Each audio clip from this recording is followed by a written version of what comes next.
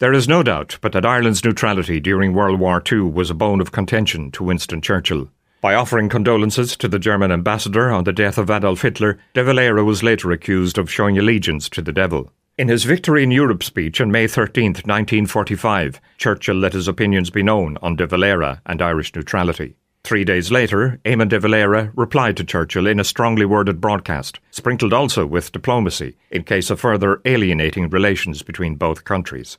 Mr. Churchill makes it clear that in certain circumstances he would have violated our neutrality and that he would justify his action by Britain's necessity. It seems strange to me that Mr. Churchill does not see that this, if accepted, would mean that Britain's necessity would become a moral code, and that when this necessity was sufficiently great, other people's rights were not to count. But what was Ireland to do with German airmen or sailors who landed on our shores either intentionally or unintentionally? Were they prisoners of war, or were they guests of the nation? Here in the south, many were firstly taken to Collins Barracks in Cork, where they were treated to genuine Irish hospitality, seemingly. Soon afterwards, they were transferred to the Curragh camp, where the commanding officer there, Colonel Thomas McNally, regarded them as POWs and treated them as such. This evening on Where the Road Takes Me, we bring you the first of a two-part programme entitled The Story of the Lightkeeper's Daughters and U-260. Our story centres around the scuttling of a German submarine, U-260, 3 nautical miles south of Glandore Harbour, on Monday, March 12, 1945. It's an intriguing story of various theories, possibilities and babies. Good evening and welcome. Thank you for joining us on Where the Road Takes Me.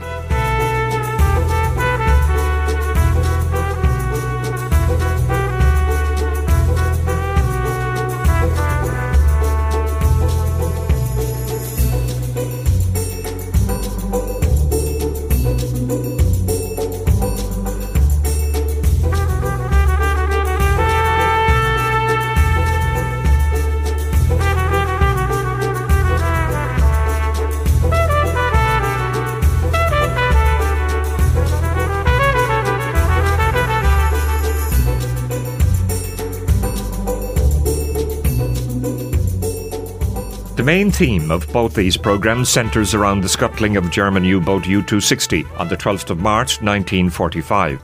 Mary McCarthy now lives in West Cork. She was born Mary Glanville in County Down in 1932. Her father Sam was a lightkeeper, which meant at the time that the family could never settle in any one place permanently. So County Down would not remain home for young Mary Glanville for very long.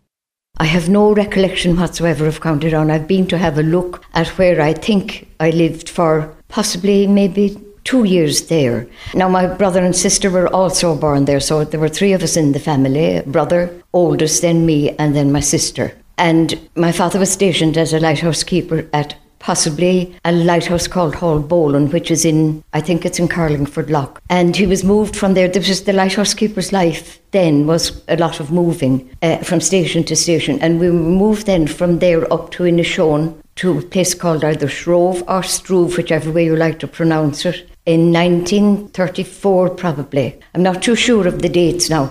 Anyhow, he was stationed there at a lighthouse there. There were 2 lighthouses there at the time, and he was an assistant keeper at one of them, and there was another lighthouse way down what we called an avenue. It was a plain ordinary road, but we called it an avenue.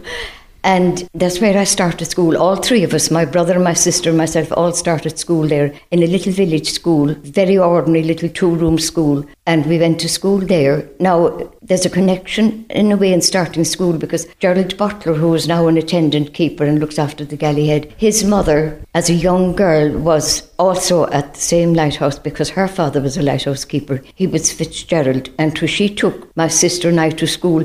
My sister was younger than me, but we started school together. It was a small school, not huge, and so we started there. I don't know who took my brother. Anyway, we went to school there, and then we were moved to Cove in 1939. Now, the life of a lighthouse keeper then was he could be moved. He would get a certain amount of notice to say you are being from the Irish Lights, who were stationed Dublin and Dunleary.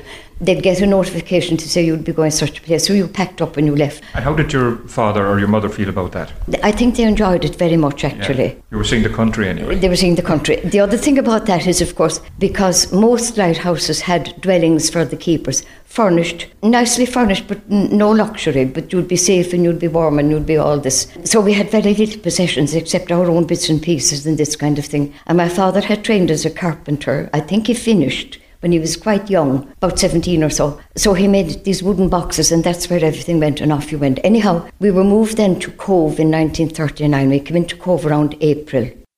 Mary and her family spent 5 years at Shrove Lighthouse on Inishowen, where Lough Foyle meets the Wild Atlantic in North County Donegal.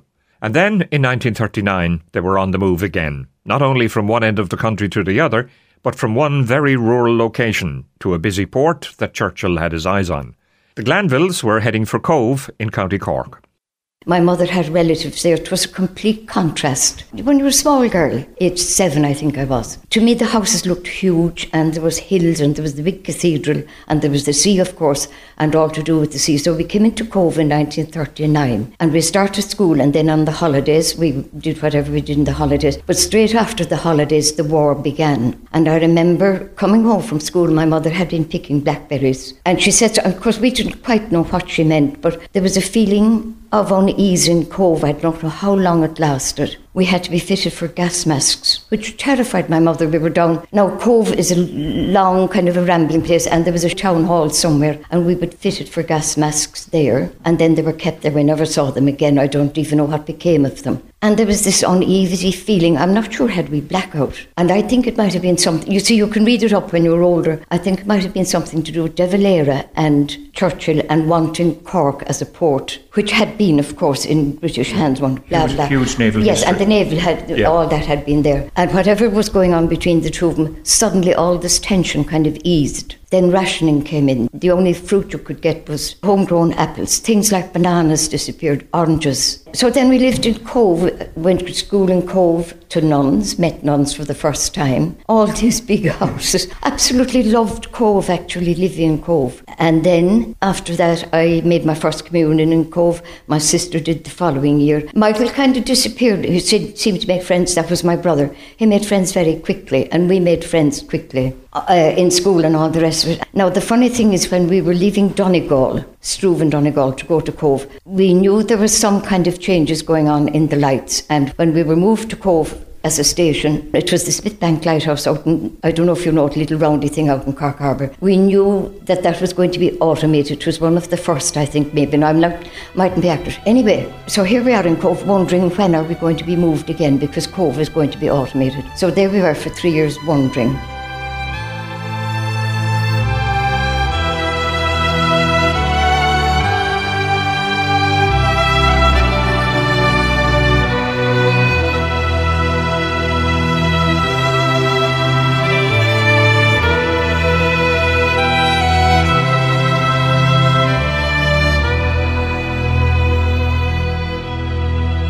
German submarine U-260 was commissioned on March 14th, 1942, and began her first patrol on the 10th of September of that year. Between then and when she was scuttled in March of 1945, she took part in a total of 9 patrols. But if you look closely at her service record, her lack of action is easily identifiable, especially when Klaus Becker took over command from Captain Lieutenant Herbertus Perkhold. So what exactly was she doing during these patrols? And what caused the crew to decide to scuttle her close to the West Cork coast on the 12th of March 1945? Later in the programmes we will look at 2 main theories for this. One, that she was hit by a mine. And the second theory is that she hit a rock, which had yet to be identified and was not on Admiralty charts and would not be for another 33 years afterwards. To find out more about U-260, I go to meet Brendan Cahill. Brendan is a former diver and a member of the Coast Guard in Towhead. He has a long-time interest in U-260 and has dived on the site on many occasions over the past 20 years or so. The submarine was first discovered, accidentally so, by Colin Barnes while fishing off Glandore in 1978. Colin was actually trawling in the area, I believe, and then he actually pulled a magnetometer, which is an underwater metal detector, across the area, and he discovered that there was a large metal object on the bottom. And he then got a local diver, I think Joe Barry. Joe dived on the hit that they got, and it discovered that it was a U-boat. and it was subsequently identified as the U-260, a World War II Type 7C U-boat. After that, it's been dived a number of times since. It's actually in quite good condition. It's about just over 3 nautical miles south of Glandore Harbour. It's quite deep. It's in between 40 and 45 metres of water, which is pretty much at the limit of the recreational diving range. And unfortunately, it demonstrated that a couple of years ago, where 2 divers who were actually diving on the wreck died while diving on the wreck. So it is not a wreck to be dived with impunity. It is quite deep, and it can be very, very dark, and it is quite a challenging dive. The bottom is sandy, so would that explain why not much damage was done to it? Yeah, the bottom surrounding the U-boat is actually sandy. It's actually quite close to a ridge of rocks nearby. As I say, because it's so deep, the weather wouldn't have had as large an effect on it as it would have had in relation to wrecks that would be closer to the surface. So it is in comparatively good condition. Now, over a period of time and over a period that we've been diving on the wreck, you can actually see it deteriorating. Obviously, a metal object in seawater is not going to last forever. But fortunately, we've been lucky enough to see it in a very, very good condition, and it is a very imposing site to dive on. Yeah. I've often wondered what the U was for, and you've told me that it's undersea boot. Boot, yeah, the German word for basically an undersea boat. Yeah. It's a submarine. By now, the Glanville family had settled in nicely to Cove, but lightkeepers and their families could never settle in nicely anywhere on a permanent basis. Besides, Mary's father Sam was about to be promoted to principal keeper, and the Spitbank Lighthouse was about to be automated, so their time in Cove was about to come to an end. On this occasion, it was back up the country again to Rockabill off the coast of Dublin. According to Skerry's Historical Society, Rockabill lies about 5 kilometres off the shore in an easterly direction, and it's clearly visible from Skerry's. The name comes from the Irish name for the rock, Corrig Dá Viola, meaning Two Lips Rock. A light was sought for the rock by the Drogheda Harbour Commissioners back in 1837, and they stated that the shipping which frequented Drogheda would cheerfully pay a toll towards a light on Rockabill. The Glanville family were now heading there. And we went up anyway, and we packed up from Cove and went up. And the thing was then, when we were going from Cove to Rockabill, where are we going to go from there? Because we knew he wasn't going to be there long. So we were about 10 months. We went up in possibly April. I remember it was my birthday. Somebody gave me a box of paints for a birthday present in Skerry's. And we were in Skerry's, 4 keepers there. The lighthouse is out. It's out on a rock. It's very well known for its roseate turn and all this. I never saw that until I saw it from the train when I was an adult. Anyhow, there was my father, and we saw him very little, of course, because they did so much time on the rock, then ashore and then out. And we got on with life. We were children, we were enjoying ourselves. And then we were told, you're moving again. And that was then the move to West Cork, to the Galley Head. We'd be going to the Galley Head. He'd be a principal keeper. And it meant, of course, a rise in salary, which is no harm at all. Like, you have to live like... My mother was slightly disappointed because she felt, oh dear me, now at the time, it's hard to picture a place. Now we're now in 1942. And you knew nothing about the Galley Head? No, but my father, he had a strange sense of humour. He was very philosophical, you see, and his own father had been a lighthouse keeper, so he knew what it was like. He had been a seafaring man. He knew what it was like to be on the move, kind of thing. He had been a private soldier in the First World War and survived it and all this.